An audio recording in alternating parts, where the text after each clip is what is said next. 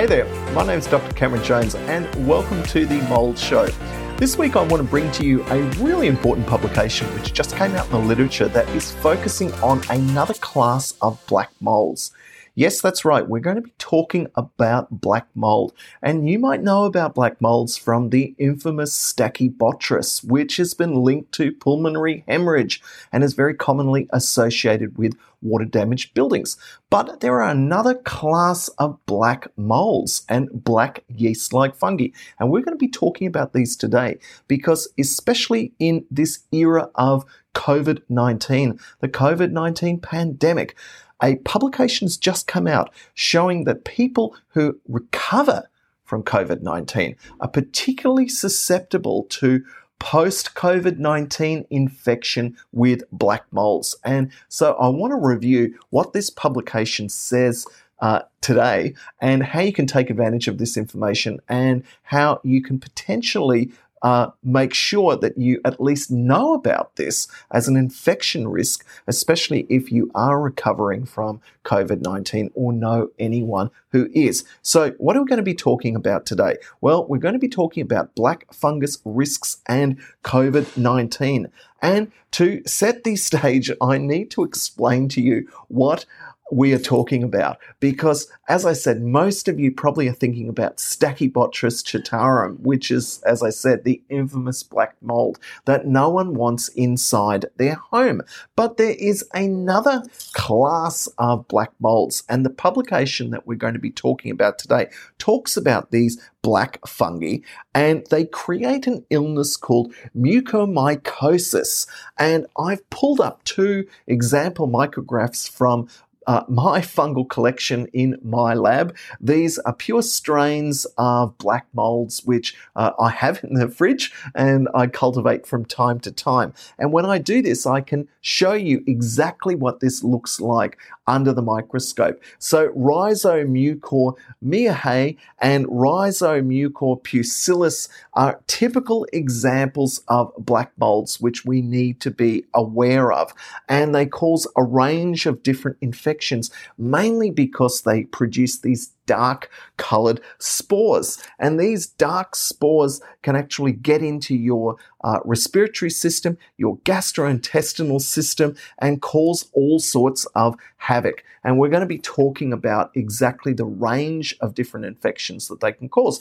But I want to take you back because for many of you are probably thinking that, no, that's not going to happen to me. But black fungi are all around. Now, they're commonly found about the home in the dishwasher seals or the washing machine seals. And there's been a lot of elegant research talking about fungi about the home, and these black molds and yeasts are particularly common.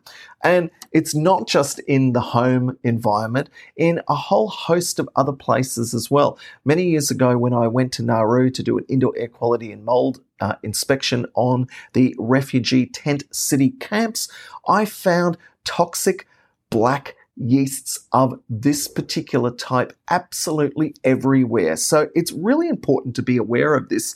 And in fact, you can find them everywhere. Here is a Petri plate from an inspection that I did just last week in somebody's home. And you can see that what I've done with the Petri plate is that I want you to look around the margins of the Petri plate. And so you're getting Aspergillus niger and particularly Rhizopus spores and mucor on the Petri plate itself. Now, this was pressed onto the mantelpiece in this home, which is undergoing mold remediation for water damage. And but typical types of genera of black fungi include Rhizopus and Mucor, and these referred to as the order Mucorales. And as I said, they cause mucormycosis, which is the technical name for the infection that they cause. So we need to be very well aware of this because it is incredibly common, and I'm going to focus most of the attention for the rest of this live stream on why this is so. And to do that, I need to review the 3 stages of infection with COVID. So obviously week 1 and 2 is the pre-COVID-19 phase. And as the illness progresses, you can potentially be offered steroidal medication. And why would that happen in a clinical context? Well, within the clinical context, people who are immunocompromised already, that is those people with high blood pressure or, importantly, things like diabetes, are particularly susceptible to the adverse effects of requiring steroidal medication. And that's what that publication, and the publication that we're focusing attention on today, is talking about. So after the acute infection, approximately a month after initial infection with the SARS-CoV-2 virus, there is this post-5-week period, or the post-COVID-19 phase. Now, if you've recovered, you would think, fantastic, I can get back into life. But for those people who are immunocompromised, you need to be especially mindful that this post-COVID-19 period makes you very susceptible to these COVID-associated black fungal infections. And I want to explain why. Because these fungi can use iron. And when individuals are given steroidal materials or drug treatments, some of these increase the levels of iron in your body. So therefore, the black fungi can exploit that, and you can end up with a post-COVID-19 infection, making you very sick in worst case scenario.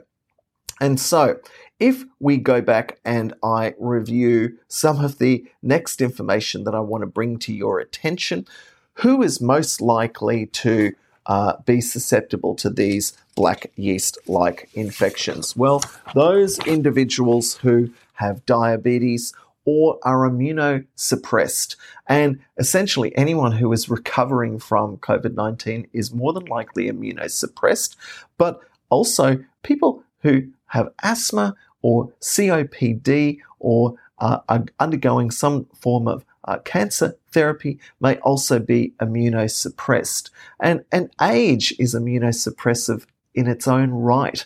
And so we need to be mindful of the fact that immunosuppression can affect anyone, and that therefore these black molds should be you should be aware of them, because it can affect people even after they have overcome the primary illness or influenza-like illness like SARS-CoV-2. Infection with SARS-CoV-2, I should say. So where do these spores come from? Well, as you saw in the photograph from the apartment that I showed you with the Petri plate from the mantelpiece, these spores can be inhaled. They're in the air everywhere. They're on surfaces, and they can be picked up on the skin, and they can get inside your body through cuts and abrasions, or even being ingested. And the primary clinical therapy in use worldwide to treat SARS-CoV-2 is steroid therapy, because it is it dampens down the inflammatory reaction, and the only problem is that in doing this, it increases the levels of iron in the blood, and then black fungi can take advantage of this and use this to grow on. And so really this is an absolute headache. It's something that we don't want, and I need to bring this to your attention. And so what did the scientists say? Well, they said that dexamethasone is again one of the most common treatments in the clinic, in hospital, that patients will be offered. And the BBC have done a lovely infographic showing the benefit of dexamethasone, because I don't want you to think that this is not a valid treatment modality. There's a good literature to support its use, and you can see even from the infographic from the BBC that for a cost of approximately 10 Australian dollars per day, 12 patients out of every 100 who need ventilator support are saved due to the ability of dexamethasone steroidal treatment to reduce inflammation. But the big issue here is that just because you reduce inflammation doesn't necessarily mean that you're out of the woods. And again, I would encourage everyone to download this publication and become aware of black yeast-like fungi, particularly Rhizopus and Mucor and Rhizomucor, and a range of other very beautiful fungi which I see regularly under the microscope and in Petri plate culture. But I really want to focus on the fact that there is an increasing range of publications coming out in the literature talking about the serious complications after initial COVID-19 infection caused by fungi. And we cannot underestimate the severity of this. And again, if I look at why this is a problem, the authors discuss something called the Janus-faced issue around dexamethasone. And this means that Janus-face means that there are two contrasting properties. So on the one hand, steroidal therapy is really beneficial because it reduces the inflammation, but at the same time, it creates immunosuppression. And so the authors stress that it might be a much better idea if clinicians would use aspirin or ibuprofen, which doesn't have this serious immunosuppression effect or increases the levels of iron in the body. And we cannot underestimate the levels of iron in the body being used as a food source by these black molds. Now, if I just draw your attention to one of the figures in the publication that these authors put out a couple of weeks ago, they were talking about the two phases essentially, and consider the first month being the acute COVID-19 infection period, and then the 5-week mark, which is after or called the post-COVID period. Now, it is the post-COVID period when people are most susceptible to infection with these fungi, and I cannot underestimate where you can actually get these. So we're going to go through some of the common ways that black fungus of the type Rhizopus and Mucor can get into the body. Now, again, I reiterate that you need to have a comorbidity such as diabetes or hypertension already, and you also need to be aware of that in your own life or in those of your friends and family who might end up getting COVID-19. So the fungus gets into your body, and depending on where the introduction point is, that's most likely where the site of the infection will be most acute. And depending on where in the body it causes the infection, that really determines the outcome or the severity of the infection. And make no mistake, these are not like athlete's foot or jock itch or that type of thing. Black mold infections are incredibly serious and have a very high mortality. Hence why there is so much research interest in black fungi at this point in time. Why I wanted to bring this to your attention, because being aware of this may potentially save your life or at least reduce infection, post-infection severity and complications from other secondary infections after COVID-19. So it can easily get into your eyes, through your sinus by inhaling spore material from the environment. And if it does pass the blood-brain barrier and gets into the brain, really this is an extraordinarily serious infection. And as I said, has a very high mortality rate. It can affect your gastrointestinal system and of course can get in through your bloodstream through cuts and abrasions in the skin. So make no mistake, it is a very serious problem. Now, the final slide that I want to bring to your attention is the treatments. And what did the authors conclude? Well, they really made 4 main points as their conclusions. Firstly, you must be aware of whether or not you are at risk. Are you immunocompromised? Do you have diabetes? If you do have diabetes, type 1 or type 2, you need to be aware that these types of black molds can be a real serious health risks. The authors stress the importance of improving the microbiome or the mycobiome, which is all the intestinal microflora which contribute to a healthy immune system. You need to improve the the overall hygiene around the home and office, and that there are a range of natural methods to do this. You don't always have to reach for a chemical to kill mold. You just need to improve overall hygiene. And some of the natural methods to improve hygiene include the use of apple cider vinegar, tea tree oil, turmeric, aloe vera, garlic, baking soda, hydrogen peroxide, and consuming ascorbic acid or vitamin C rich foods to improve your overall immunity. These are some of the key takeaways from this publication. Now, as I said, all of the links to these publications and more are going to be in the show notes. These podcasts and videos go straight to YouTube, as well as a range of different social media websites. I'm always available to contact about this because you cannot underestimate the fact that black molds of all different types, as well as a range of different environmental fungi, can cause serious illnesses. It's not just a runny nose or the sniffles or allergy type impacts that fungi have.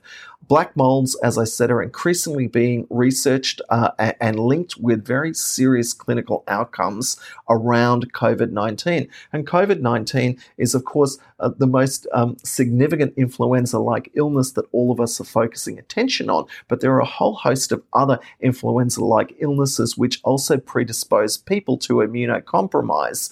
And so steroidal substances and drugs are often prescribed for people to overcome their respiratory illnesses, and you mustn't underestimate, therefore, the impact of black fungi as a potential secondary infection source for those individuals. Now, I want to talk about the fact that this podcast is available on iTunes and also on the moldshow.com website, so you can download these episodes. We're nearly up to episode 100, so I'm enjoying doing these. Certainly share these podcasts with your friends and family or anyone who is interested in the impact that mold has on our health and well-being. And I should also say as well that I have a range of free surveys and an ebook for free download on my other companion website, which will allow you to some extent determine whether or not your home or office poses a health risk from environmental fungi.